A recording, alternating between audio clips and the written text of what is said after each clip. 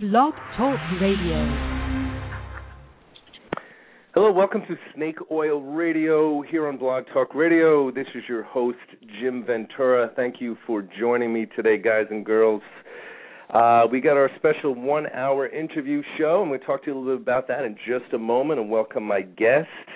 If it's your first time tuning into Snake Oil Radio, this is a forum for talking about spirituality, metaphysics, all of the things that would encompass that category. I'm a columnist and a writer and obviously a radio show host, and I do astrology and a few other things, and I may incorporate that a little bit somewhat within our interview.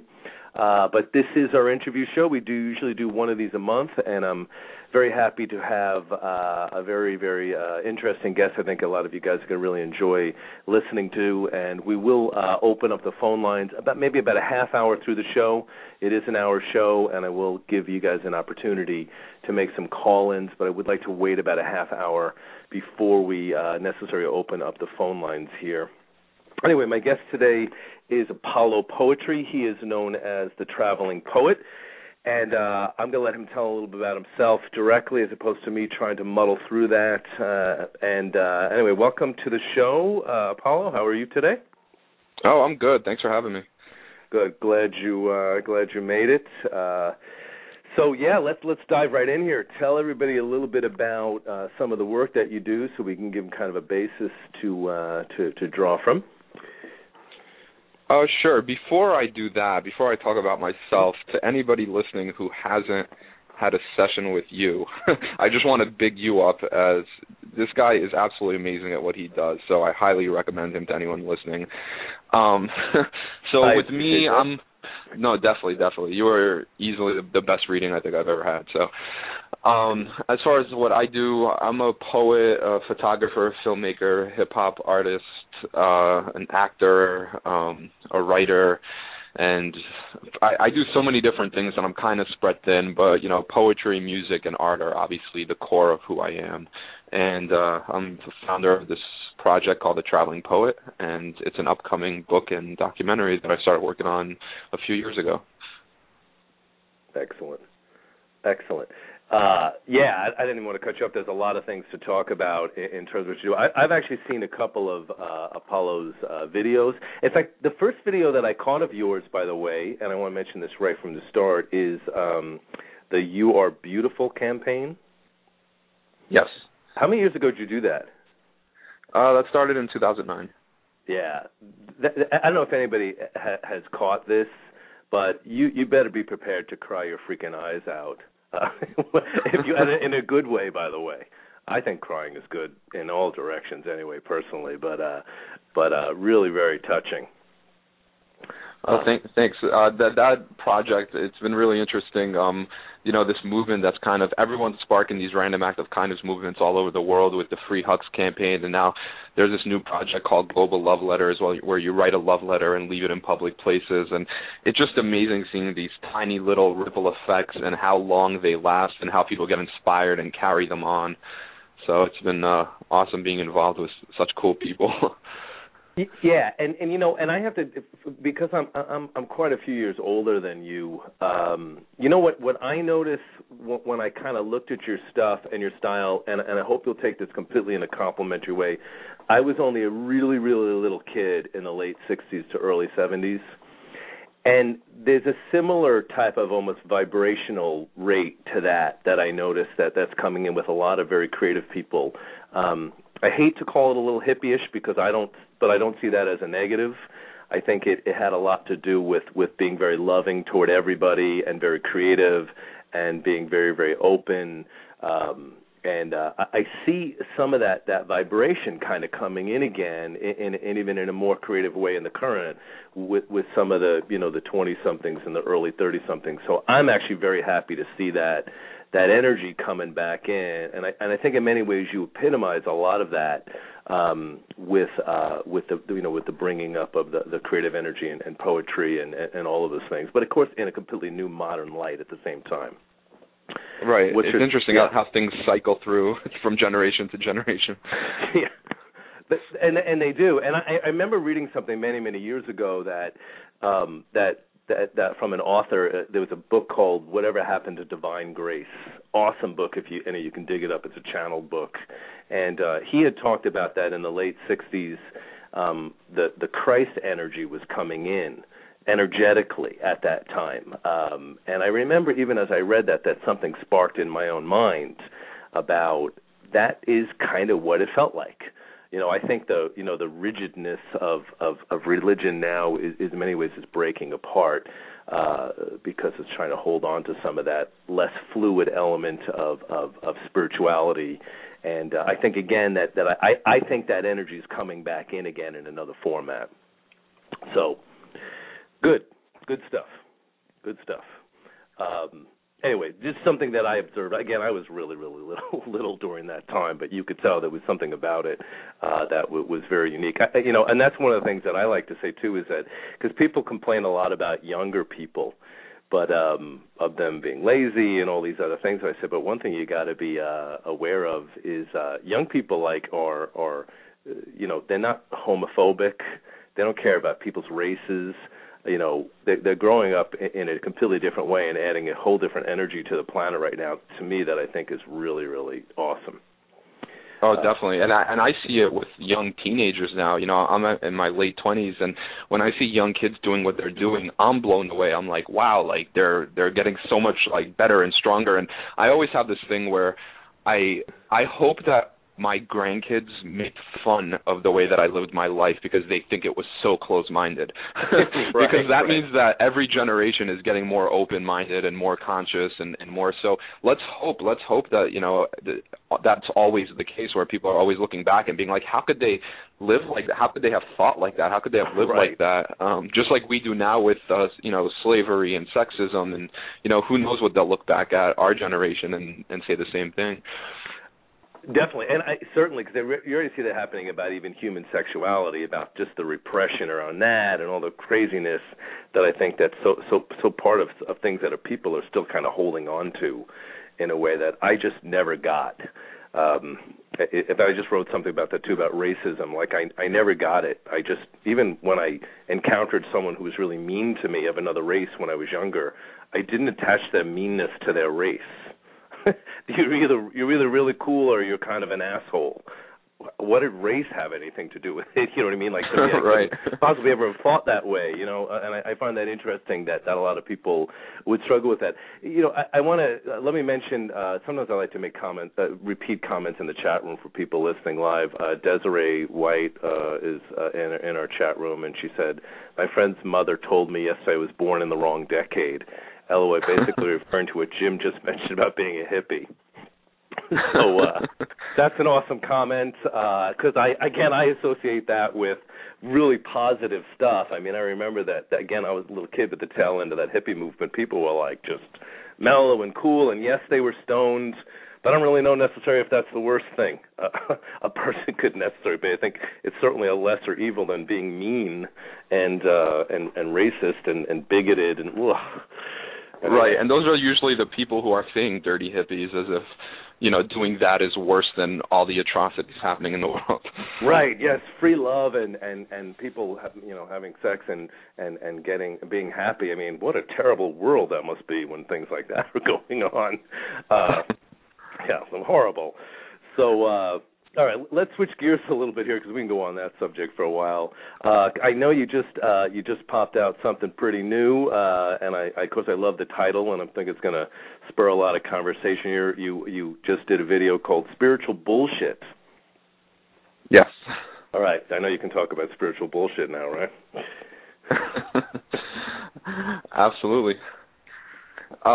Basically, the song, I wrote it a few months ago, and the music video just came together. Just the talent that showed up was just great, but the whole concept of it was really with a lot of people are afraid of their darkness, and a lot of people are afraid of their light. Which category you fall in is all up to the individual, but my whole purpose of my life was to be able to face both my darkness and my light and realize the purpose of them. Because if we stay in denial about how powerful we are, or if we stay in denial about, the places we go when nobody's looking with our thoughts, or, off of Facebook status updates where we want to act like we're holier than thou, if we're not willing to face those two things and it's really difficult to get past them or to transcend them or to understand the purpose and the lessons that they're meant to teach. So the song and the video was kind of poking fun at the whole, holier than thou, judgmental, egotistic approach of spirituality and the stereotypes and the images and all of that. So I love it. I haven't actually seen it yet. I read a little bit about it from Facebook and other areas. I'll have to actually check the video out. But I love it. I think it's a great thing to bring up, and I absolutely think that both of the things you're talking about are really, really relevant. One, as spiritual human beings, the ultimate, most powerful healing tool to me is ultimately humor. To be able to poke at our own ridiculousness at some level, and I think sometimes I call it spiritual arrogance. Nice. That I run across with spiritual people sometimes who sort of forget that humanness in that respect, that they lose touch with that. They become, yes, I'm the ascended master, I'm all wise. Well, you still sometimes get gas and smell like shit, or, stay in the planet at some levels as well, too. And the other thing I think, and I of course I'm an astrologer, so I'm going to stick this 2 cents in about this because I have worked with Apollo before, and I know his astrology chart. He brings up some interesting stuff to me that's very Scorpionic, which is your sun sign, by the way, right? Yes. Sun in Scorpio. Because I always say that, part of Scorpio's job in this world is to manipulate. And, as human beings, we hear that word and we want to say, oh, manipulation, oh, he's so manipulative. But, when you go to a chiropractor and he manipulates you or she fixes your back, you don't leave going, I'm annoyed at that bitch for manipulating me. When you see beauty, you don't get annoyed, hopefully you don't get annoyed that something turns you on or something got you to feel happy because you noticed beauty or, anything else that matter, or a piece of music or poetry moved you, even if it made you cry. You were manipulated. So I think you bring up some interesting points about how, to me, Scorpio energy is about being willing to look at the darkness that exists, the animal side of man, too, and not to try to excuse it away. And pretend that it's not there. So is that maybe something in alignment with what you were getting at? Oh, definitely, yeah. I mean, saying that you don't have an ego or saying that you're not being judgmental requires a level of judgment. Yeah. So, one of my partners said, I forgot how the quote, something like, as long as you're here on Earth, you still have an ego. It's kind of part of the deal. Yeah. It's true, exactly, and it serves a purpose. I mean, I think the key is to not become egocentric, but to use it. Your ego is the thing that keeps you dealing with physical reality and the tangible world. It has a purpose, but if you're all about that, then you're a dummy, because then you're not really tapping into your spiritual side. But I've seen the opposite. I've seen people who are like so spiritual that they're sort of not on the planet anymore. Right, and then it cycles back to the ego, so it kind of defeats its purpose. Yeah. You still have to maneuver. I think that it's one of the things. Like for me too. Like I love a lot of Buddhist philosophy, and especially to me, one of the cleanest religions to me is probably Zen Buddhism, in a lot of ways, because it's the least, manipulated in that sense. But I think one of the things about Buddhism that I always kind of had a little bit of trouble with was a sort of denial of the body as somehow less than. And I think it's just, we're body, mind, and spirit. We have to really attend to all aspects of ourselves in order to be a human being, the good sides of them and the pain in the ass sides to all of it as well, too. So, but I still think Buddhism is really cool. So I don't want to quote me on saying that there's a negative attached to it. Again, it's much harder to manipulate, that religion or that philosophy in the way people often do with Christianity. Right. Sadly. I think that's definitely the case. So where is Spiritual Bullshit being launched? Is it an internet launch? Tell me where this is all happening so people will know how to catch this. Oh, yeah, I just uploaded it on YouTube a few days ago. It's already got like 7,000 hits, so it's starting to go viral, which is really cool seeing that. And the emails I've gotten from the song have just been so overwhelmingly positive, where people are just like, finally someone is saying what, you know, a lot of us are thinking, but they're kind of afraid to say it, especially my biggest thing is Facebook and the way people present themselves online compared to how they actually are in real life. But if you just go on YouTube and type in spiritual bullshit or Apollo poetry, it's on my channel as well, and that's probably the best way to find it right now. And then eventually I'm going to have it up on my website as well, which is apollopoetry.com. Cool. You know, and you mentioned, you know, the thing about Facebook, and I think you're bringing up another really kind of interesting point also about, I think social media really gives people an ability to connect with people all over in a way that is really, really amazing in many respects, because you can be, you know, talking to someone, you know, on the other side of the planet and be friends with them and have that connection. But I think you're right that way too. A lot of it is far more rehearsed than you would do in real life, in terms of how you're presenting yourself and what you post, and even just using the edit key. Although a lot of people don't seem to use edit, spell check, or edit when they post things. It always makes me laugh because I'm so anal about such things. But that's a heavy Virgo in my chart. But I think that it's true when you're dealing with a regular human being and talking and interacting. You know, you're exposing more of that flaw, which to me in many ways is somewhat more intimate. Oh yeah, I mean right now even me and you talking, you know, usually when you're having a conversation, you're not really consciously thinking. You're kind of just, the words are coming out instantly. So Facebook and online and all that stuff, there is a filter that's put there. Like the fact that I can sit down, I've done this before. I started typing something and then I reread it. I'm like, that could be misinterpreted. Let me change the wording on that. Right. And you don't have that privilege, especially right now. We're having a live interview. It's being recorded. So if I say something, that's it. It's out there, you know. And online, you know, people kind of like think about what's the best way, how am I going to look the best to my community, and blah blah blah. And so it kind of disconnects you from that kind of that flaw of human nature. But because in that flaw also its greatest strength, its greatest beauty. It's, you know, that freestyling, that energy channeling through the live conversation is very powerful. And so. Yeah, I completely agree, and I think it's something like, I mean, I always laugh when I was at a friend of mine's house, and she has a 7-year-old daughter, and she was sitting with us around the table talking, but of course she was texting a friend the entire time. And I always that makes me laugh at some of those, because I'm like an old fart. I mean, I do know how to text, and I have learned how to use it. I'm like, I'm never going to be one of those people that like, I'm never going to use a computer. It's just too complicated for me, and swinging my cane around. You know, let's give me a break already. But it made me laugh too, because you know, here she is. You know, we're having a real conversation, and we're sort of drinking coffee and eating cookies. You know, dude, seriously. To hang out with your friend and have the conversation and drink the coffee, and you know what I mean, like have the interaction at the same time. But I think that's a very common thing for a lot of people. It is a connector at some levels, but also disconnects.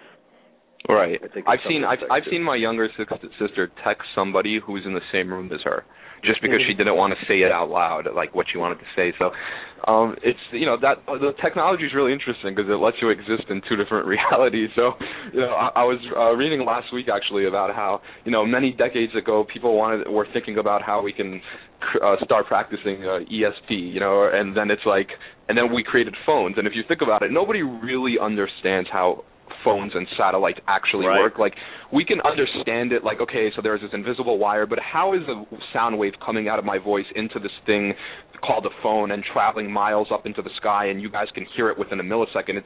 It's really hard to comprehend how it actually works. We kind of just accept that it does, and people are like, well, you know, technology is our way of kind of expanding without it being kind of too spooky for us, that we're existing in multiple realities, multiple dimensions, and so it's really interesting. It's true, and it's funny that you bring up the ESP thing, again, because that was a big thing in the late 60s and 70s for people to explore that. In fact, you know, for some young people, they may not even necessarily know what that means when you say ESP, which is extrasensory perception.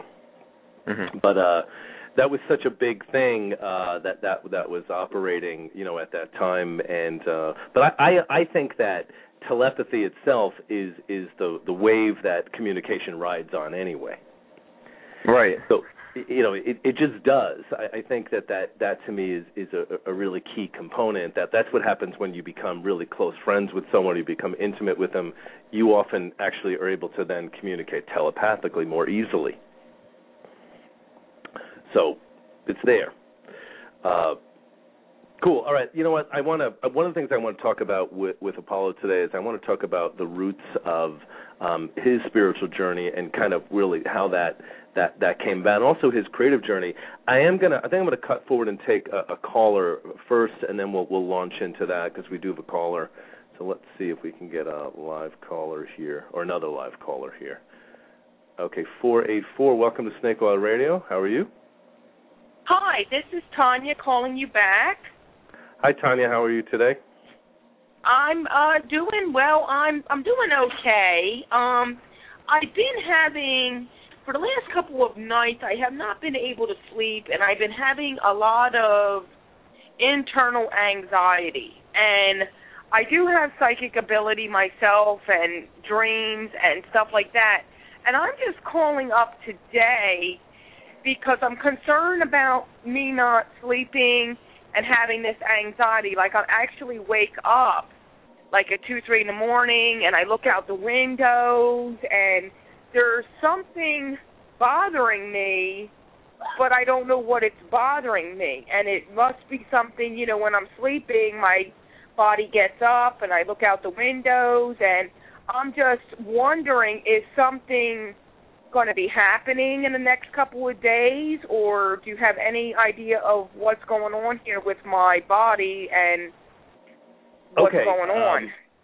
I'm going to quickly comment on this, and I'm going to see if Apollo has anything to say on this. I kind of want to make sure a lot of our calls today are geared toward my guest, so I want to see if he's got any input on this as well too. But what I will mention to you, Tanya, is even in the tarot, there's a symbol of an archetypal card called the moon, and when it shows up around us energetically, what it kind of does is it makes our intuitive abilities grow dramatically. Our psychic intuitive abilities tend to grow, but it can also be a trigger that a lot of that can come through kind of uncomfortable energy, things having to do with nervousness or fear, or things with the people around us that are a little disturbing. Sometimes we can't even put our finger on it, but know that usually that is something that does have a lot to do with the growth of intuitive ability. A lot of times it means there's something inside that's beginning to kind of push its way out, but often that can come through fear first.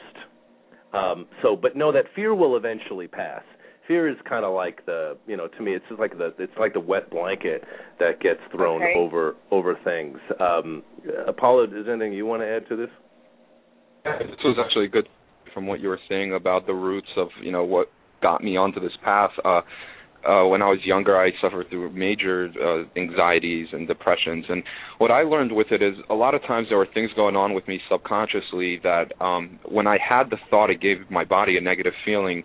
And my initial reaction was to run away from it, and I learned to actually go towards it at a much faster speed. So, if I'd woke up in the middle of the night, it was often my subconscious that was trying to deal with what my conscious was trying to ignore. And it was manifesting, in anxieties. It was manifesting in physical pain or, in being anxious. So what I just learned that worked for me, and, different things work for different people, but really just sitting in silence out in nature during the day and just exploring all of my thoughts and trying to find peace with it. And then at night, not trying, because once you try to fall asleep, you're not going to be able to fall asleep. It's just kind of like flowing into the river of it and trusting that, your thoughts are settled, you're at peace with yourself during the day, and now it's time to just trust your body to do what it's designed to do, which is rest. Okay. That's some great advice. That's a great way of looking at it, because he's right. When the unconscious stuff begins to kind of boil, there's something coming up and out for a reason. I want to mention this to you, Tanya. What I'm hearing intuitively is I feel like there's something coming up for you around looking at where there are people, circumstances, and things that may take advantage of you in a way, and I feel like there's something coming up in you about becoming more clear about what you're going to let in your life and what you're not going to have. So I feel like it has to do with you becoming stronger. So, okay, right. I like it. I think it's a positive, but but it might feel a little crappy for a little while. So just kind of ride through it. I think that I sleep like a baby most of the time. I'm very lucky that way, but once in a while I'll have that too, where I just can't sleep for some reason, or I'm being woken up in an uncomfortable kind of a way, or I got an anxiety feeling that will pop up. And Apollo brought this up, and this is really significant. A lot of people who are, I hate to use this terminology, but slightly manic depressive are often the most powerful and creative and talented people of all. So it's like you don't want to really actually get rid of that. You just want to channel it into something positive and useful. Right. I mean, I just kind of feel like my body or my gut knows that something is going to be coming up, and it's reacting before the event even happens. Yes. I mean, do you guys feel like there's anything traumatic that's going to happen, like this week, this weekend, anything drama-prone? I mean, I don't know. Apologies. I just want to say that's to me, I'll relate it to this. Before I go on stage and perform, I know this sounds unrelated, but it totally is. My body starts reacting, knowing in advance what's going to happen. I start getting anxiety. Okay. My stomach starts twisting up. What I've done is I've learned to convert that mentally, that it's just energy, that it's something that's happening, that I'm connected to this time lapse, and it's not necessarily good or bad, but it's just preparing myself to deal with it. So it actually is a blessing, even if it doesn't feel like it at first. Your emotional body's preparing to deal with what's coming, and it's giving you the strength to deal with it. So you're obviously connected to an event, and try to not project fear around it, because you don't know what it is going to be, and whatever vibration you're carrying right now, you don't want to attract that intentionally. So just whatever is coming is going to come, and you are preparing to deal with it. So that is a good thing. Yeah. Okay. I second that completely, and I'll even add to it. I'll throw a little optimism into it, it's already optimistic what you just said. But I think whatever you are going to encounter, I think you're going to come through with shining colors and be really proud of how you did it. Okay. And I like that. I feel like I think it's a good event. I think it's, sometimes good events are disguised in a pile of shit. You know what I mean? Yeah. When you look at it at first. I was just mentioning this to someone recently that about when I got back from vacation, my cat that I've had for like 9 years, who I love like a freaking child, the pet sitter let her out.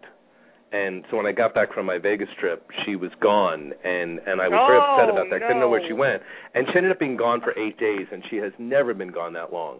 And when I got very quiet and listened to my intuition, I felt that she would come back, and I also felt that she was at someone else's home, that someone had let her in. In fact, I think it was probably her original owners, but just intuitively, but that she just would try to escape when she could to come back. But it was 8 days, and I got freaked out, and I was upset a bit, even though my intuition told me that everything was going to be fine.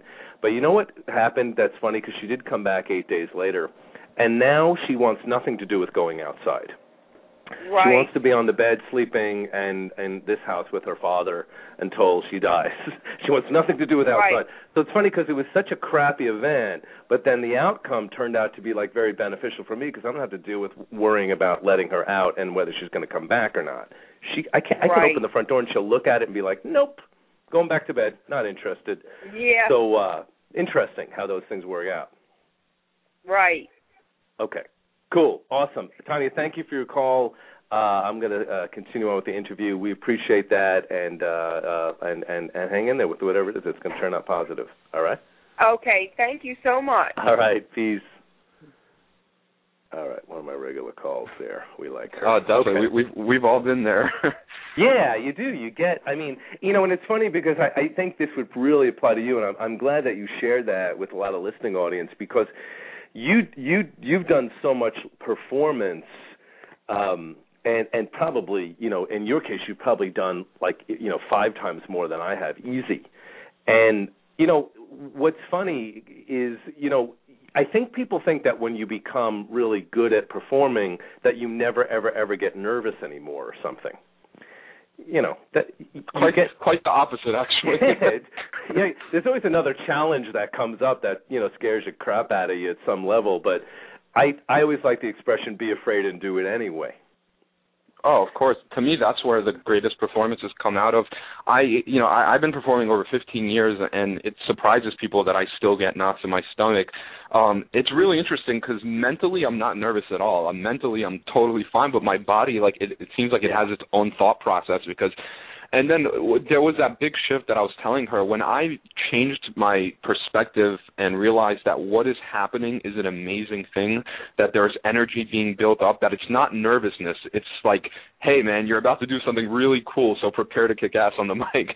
So, all actors, all performers, they feel that, something is about to happen and their body reacts to it. So it's just a preparation, which is amazing that that's even possible. Yeah, absolutely, and that's a great way of putting it. I think for a lot of people that's really a good thing to hear. And I would even add to it and say you got the wiring of our bodies. Even if we look at the way our chakras are lined up, your first, second, third, your root chakra, your solar plexus, your stomach, they're not really enlightened. It's not like the higher chakras. So when those are taken over and reacting, that is, you feel butterflies in your stomach. You want to crap yourself practically. I mean, that nervousness, that anxiety. That's really where it comes from. And that to me is part of becoming more an enlightened human being. You're integrating all the chakras, including the higher ones, in all of your experiences. But the adrenaline that we feel from that place is also addicting in its own way. I mean, I'd say it's the reason, there's such an obsessive popularity of a show like The Walking Dead on AMC, and if you ever catch it, it's about zombies, and it will scare the crap out of you. And even if you're, not the type of person who is ever afraid of anything, that's me. I'm never afraid of anything, but, I watch a show and it scares the shit out of me. And I like it because I like the feeling of the adrenaline that you can feel that way. It's kind of like getting on a roller coaster. Why would you bother? Well, because I have a stroke and then I get off. And then I'm done. Right. So that's the best way for people non-performers to understand what you're saying is why go on a roller coaster. Exactly. Right. What's the point? Why would I put myself through that? Because I want to feel scared, briefly. And then again, be afraid and then do it anyway. All right, cool subject. Hey, let's talk. I'm gonna open the phone lines again in a little bit here, but I want to talk a little bit about. Asking Apollo to talk a bit about how his spiritual path started, because I think that this is really something a lot of people are going to be interested in hearing, because again, I think for a lot of you guys, a lot of the listeners, I think we wait for extraordinary circumstances, and sometimes we have to make our own extraordinary circumstances. I think that's largely what I did. I've talked about this on the show before about my own path on this. I wasn't like a kid that was an amazingly spiritual child. I was somewhat more so maybe than some other kids were, but I didn't grow up with an amazing, a tea leaf reading mother or anything like that either. Apollo may have, though. So tell me a little bit about, how did because you're clearly a spiritual person. Was that an outgrowth from the creative endeavors you were drawn to, or did you really begin to experience those early on in a different way? It's funny, if people saw me just a few years ago, or, I was this hardcore battle rapper. I had a show on MTV, and I was totally egotistic. I had, and I still am, always.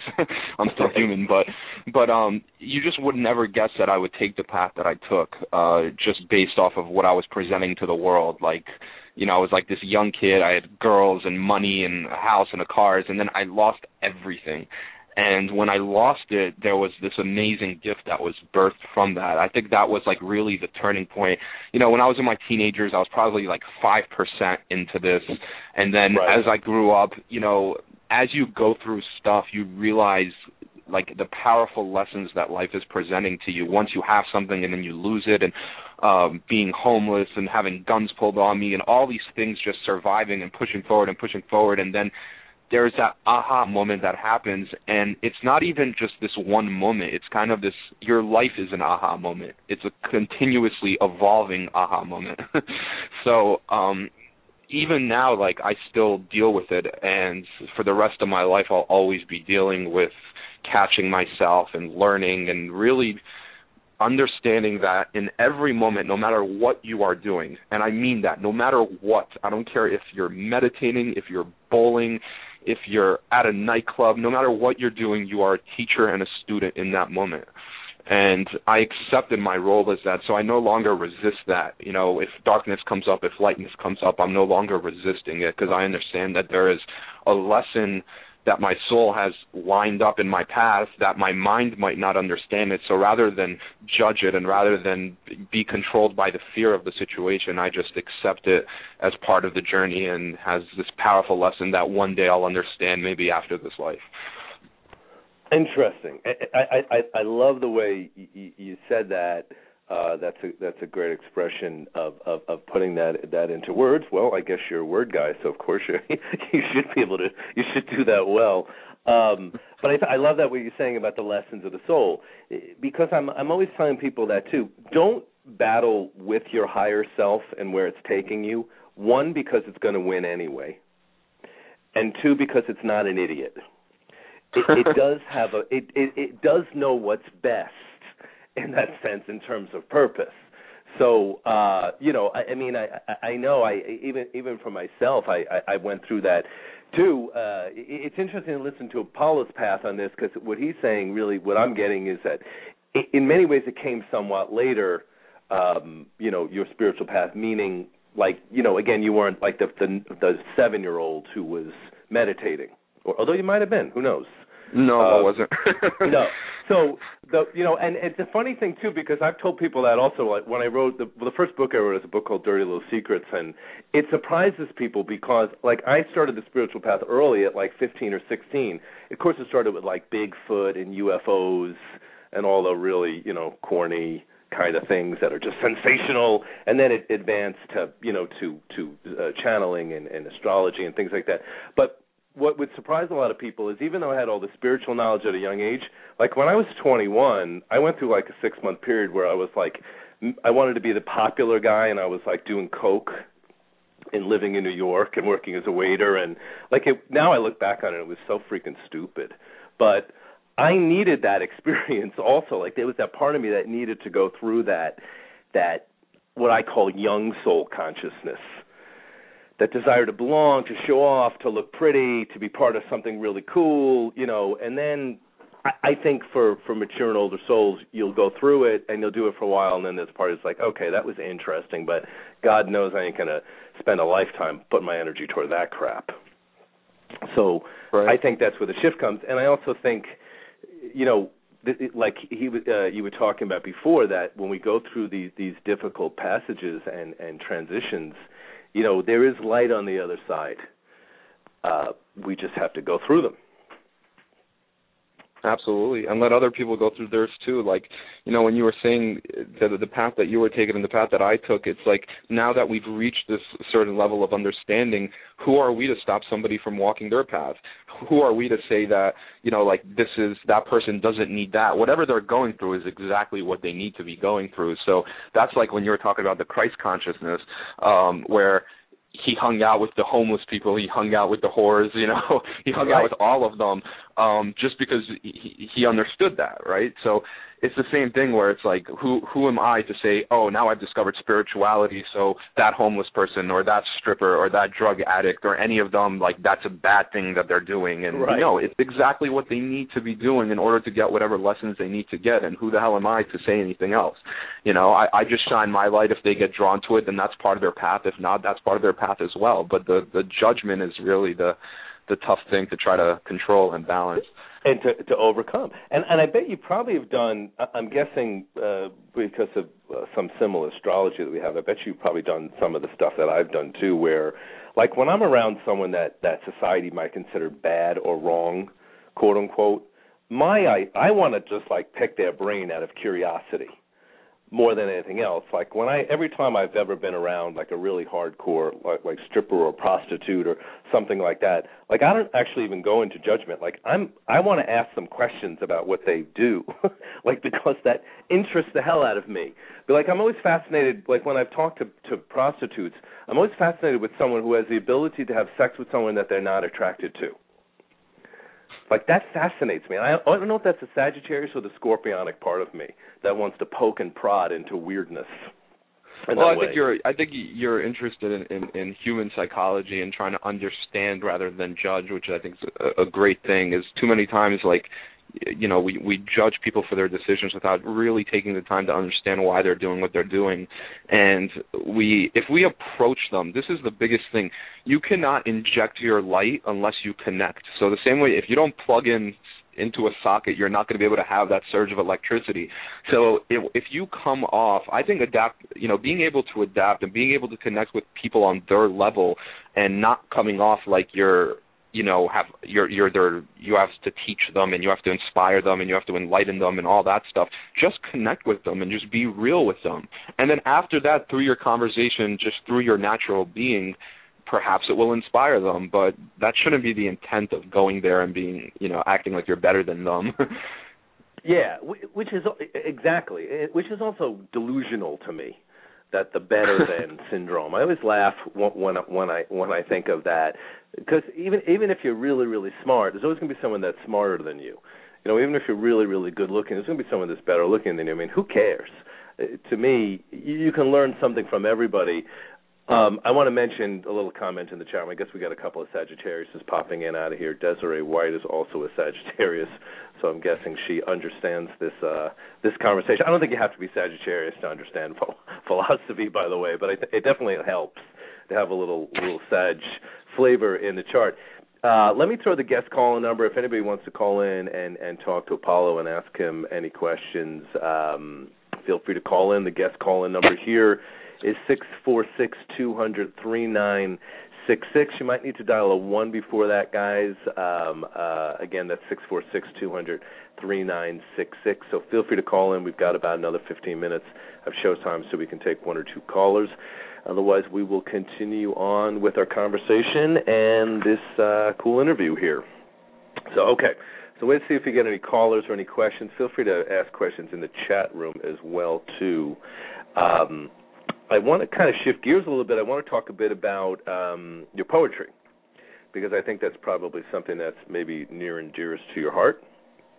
Were you writing poetry at a young age? When did that kind of surface? I always had a love for words. My parents told me, like, when I was, 2 or 3 years old, they would wake up and I'd be already awake, with the newspaper open, trying to understand words. And then I started reading at a really young age. I just fell in love with words. I started writing when I was 9 years old. And, I've been writing for almost 2 decades now, and it's really interesting because it's reaching this spiritual point where there is only so much that words can explain, and it's that's probably the hardest thing for a poet to grasp, that there is only so much that words can take you. But it's just been a love of mine my entire life. I love the fact that right now, my words are symbols. All words are symbols. They're just concepts that we all agree to. But in reality, we're just animals making sounds. My mouth is moving and there's a sound coming out, and you can conceptualize what I'm saying, which I find so amazing. So I love self-expression in all forms. Yeah, you clearly have a love of words, and you definitely express yourself very well. I think that is something that does have to come a little bit natural to people. But I always think that a lot of the things that I'm a total textbook case for this. The things that I did as a child are the things that I do in my work now. So I'm always, because people a lot of times they'll come to me and they want to find out what their life purpose is, and I'm always go back to your childhood. And a lot of people are I don't want to go back to my childhood. Trust me. I'm no. I'm talking about what were you drawn to that you did? And for me, similar to Apollo, like I loved words. Like, in fact, I joke, maybe it's a New York thing, but sometimes I'll say the most worst, racist, terrible things. But I say them not because I believe that, because God knows I don't at any level. I say it because it's a fascination of words, and even really shitty words fascinate me. Like the terrible words that people have come up with for cultures and things. Like, I do it just to be almost humorous. But to poke the bubble at it, that it's so ridiculous in the first place. But I also, like, when I was a kid, I used to do radio shows on tape. I would do little performances with my friend. When I was in school, if I got an essay question, I would be doing cartwheels. That I didn't have to do a multiple choice question, that it was an essay, because that was the easiest thing in the world for me, to write something. So I think we have these dispositions at a young age, and that's why I often tell people that's what I mean about looking back at what your roots are, what you were drawn to. So clearly you were drawn to words at a young age. And, poetry is such an interesting, thing to me, because it is definitely a unique art form. Some people love it, some people hate it. I think it's probably tough to make a living as a poet, though. I hate to say that. I don't want to throw that into the mix as a belief, but it might. Oh, it is. There's a reason why I have 12 different professions on my website. Yeah, that you're juggling multiple things. I do too. I there's like so many different things that I do that when people ask what I do for a living, it's like, okay, wait a second. All right, I do this, I do this, I do this, I do this, and that, what's funny is when you do that, like a lot of people. Rather than, they actually react with, oh, like, I'm just an insurance salesman. And I'm always like, well, that's good for you, though. Maybe you're a really awesome insurance salesman. I'm sure there's a lot more to it than that. Are you also a father? Are you also, a brother? Are you know what I mean? Yeah, seriously, don't limit the way you view things. But I think it's the nature of people who have a lot of mutability in their charts, that they have to juggle and do multiple things anyway, just because they get bored. Right. You got to have your hands in a couple of jars. Okay, let me see. We've got a question from the chat room that I want to ask out loud here. Okay, so let's see. Desiree White is asking, quick question for Apollo. Apollo, when you get an influx of creative ideas, how do you prioritize which ones you will work on first and which ones you will ultimately never act on? Okay. Oh, my biggest weakness, you just called it out. Oh, well done there, Desiree. She must have intuitively connected to my weakness. She's like, I'm going to call him out. Kidding, but... honestly, priority's probably been my biggest challenge with things. I don't know how to prioritize. Like, when I get inspired to do something, I just do it in that moment. I don't think about anything else but doing that.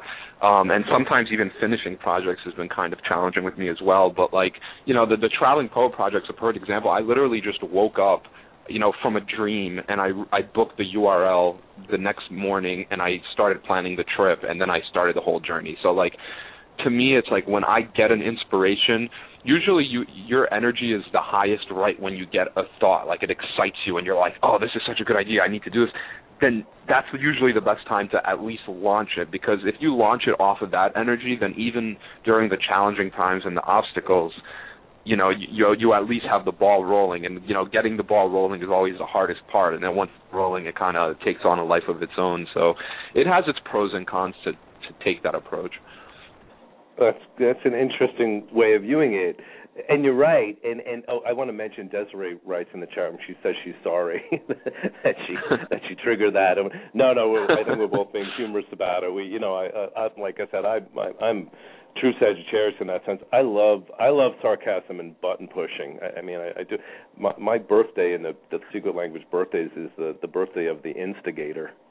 So like I can take it too. If someone's going to dish out, I could take it.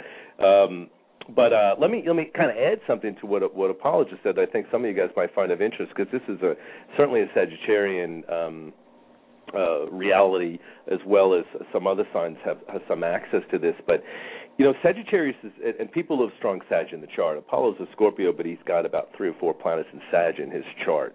I've done this astrology chart. One of the things that you get with Sagittarius is it's a visionary sign. It's a very future-oriented sign. Sagittarius often have the ability to see the future. at some level. That means not only in the world, but also even in their own life. A lot of times you will pick up things that you will do down the line as a vision or an awareness. So what I have to remind myself as a Sag, and I often mention this to other Sagittarius, is a lot of times you'll get creative ideas and that it might be something that you will write or you will do 5 years from now. So sometimes it's good to take notes on it, but you're not going to always act on everything that you get immediately, but that's part of that duality that goes on of having that visionary consciousness to be able to see things. So then you got to be patient to allow it to kind of unravel and unfold in its own time. For me as a writer, I can tell you, and I've done about 74 or 75 columns already for my snake oil column. Some of the stories that I've just written came to me 4 years ago, and I never actually wrote it, and then it was ripe now. So I would like to bring that up so that people don't think that they're nuts, that they do that, or that they're lazy. Or what I always laugh at is I always laugh when I run across people say that they're dry, that they have no creativity now. I'm always like, I'm never dry or I'm out of creativity. I'm lazy sometimes. I don't feel like freaking doing anything. Just because I just don't have the energy for it at the moment. But I'm never dry. There's always like pools and pools and pools of other creative things that I could pull out if I need to.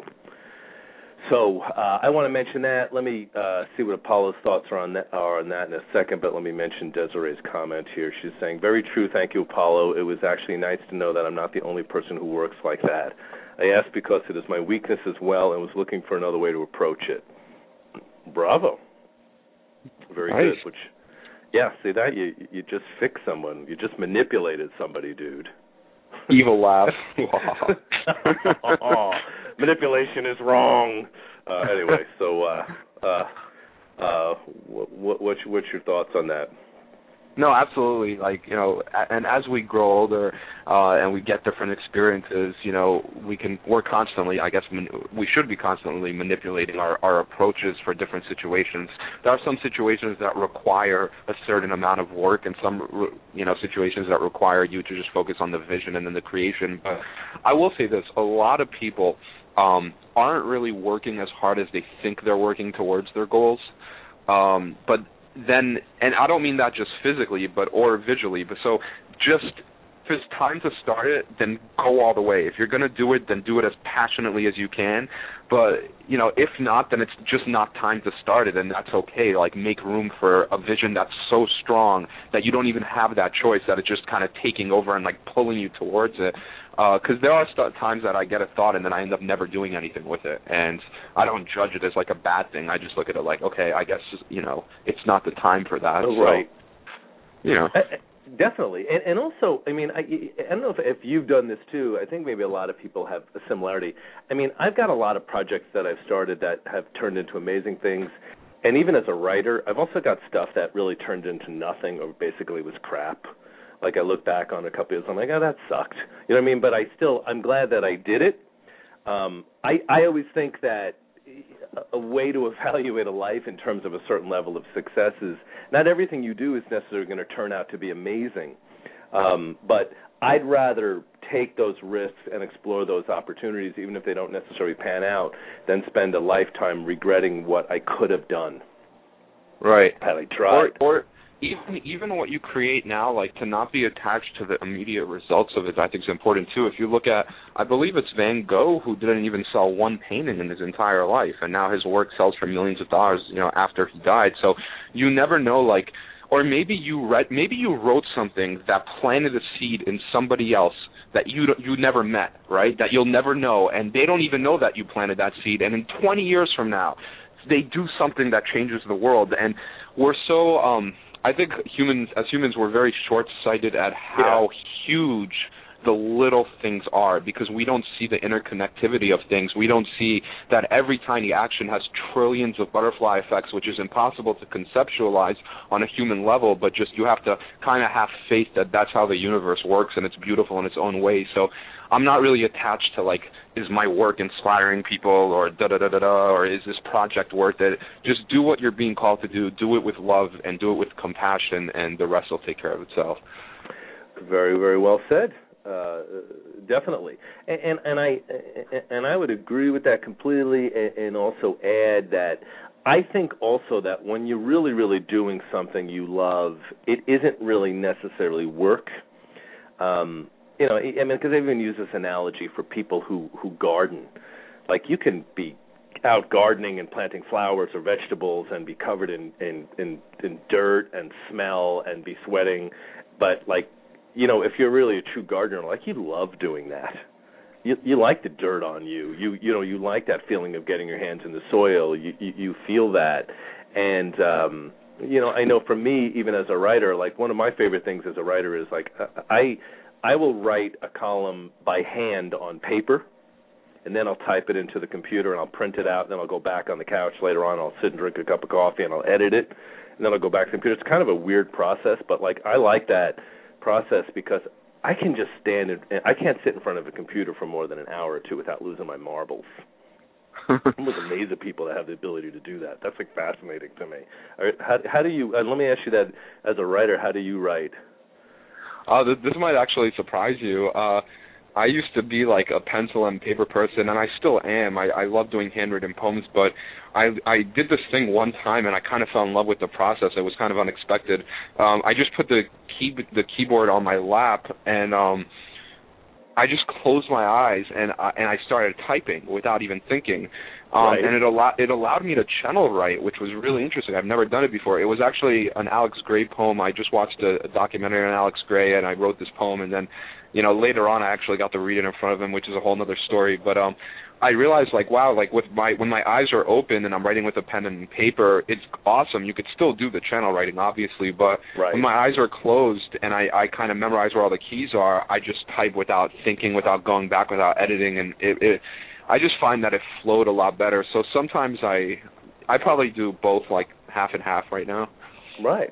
Well, and it's interesting that you bring up the channel writing stuff too, because I think it's a great subject. And I've done that in my early 20s. I was doing quite a bit of channeling. I would just take a pen, and I would also just do it with a pen, and I would just let whatever came to my psyche just flow out. And I found for a while I was actually doing that for people too, where they'd ask me if I could channel something for them, and I would just get information that way. And, man, I was blowing some people's minds with the stuff I was getting when I did that. But it felt like it was coming from a completely different channel, which is cool, because I think that creativity has multiple channels. I always use the analogy that I think that for a lot of human beings, it's like they're listening to one radio station all of the time. And what would happen if you just turned the channel a little? And you know what I mean, and realize that you've got access to all kinds of different stations or ways of viewing things or approaches and perceptions of things, and it's really kind of a cool viewpoint if you recognize that we have the ability to do that. Definitely. So, awesome. All right, we just had a couple minutes here. Let me give Paulo some time to throw a few plugs out. Tell people what to check out in terms of what you got and how they can get hold of you. Sure. My website is apollopoetry.com. It's actually being relaunched, so what you see right now is probably the last few days that it's going to be in that format. And I got some really big things coming up this summer. Unfortunately, I can't share it publicly, but I guess I can't really say too much about it, but everyone is going to know about it. And there are just amazing things happening. I'm going to release a new album. I'm releasing a book. I'm working on a couple of business ideas and inventions, and just, staying as busy as possible. And I am going to go the whole summer without Facebook, so that should be an interesting challenge. And that's pretty much it. But, stay in touch with apollopoetry.com. My wife, Jasmine, is going to run all my social stuff as I kind of disappear for this summer. But we'll be having a bunch of releases throughout the rest of this year. Awesome. Cool. All right. Well, excellent. Yeah, I definitely enjoyed the conversation talking to you. I knew it would be a good one. So I also want to thank everybody else who chimed in, Desiree White and Tanya and everybody else who's been jumping in the chat room and listening to the show live. One of the things I always say is a lot of people will typically catch The show, I kind of run. I think I do the show at 3:30 just to be antagonistic. That it's such an odd time. Welcome to see. This is the birthday of the day of the instigator. I got to be a little bit of an asshole, I guess, just because I can be. People are saying, "Do your show later. Do your show later." I'm like, I'm doing it at 3:30. I don't want to change all my brochures and business cards yet. I'll get to it eventually. Anyway, I think it's good. A lot of people I know catch the show in the archive. So, again, thank you very much, Apollo. It was really great talking to you. Thank you for tuning in today. I appreciate you taking time out of your busy schedule to do this. No, definitely. I appreciate your directness and your honesty and your no BS approach towards spirituality. Yeah. Awesome. So thank you for having me. Excellent. Thanks again, man. All right, peace out. All right, everybody, thank you for tuning into the show. I'll be taking next Thursday off, and I'll be back on again toward the end of the month, and 3-4 shows every month. So check out that info on the web and sign up for my newsletter if you're not already getting it at venturasag@yahoo.com. All right, people, thank you for tuning in today. Thanks again for all your input, and we'll catch up with you next time. Peace out.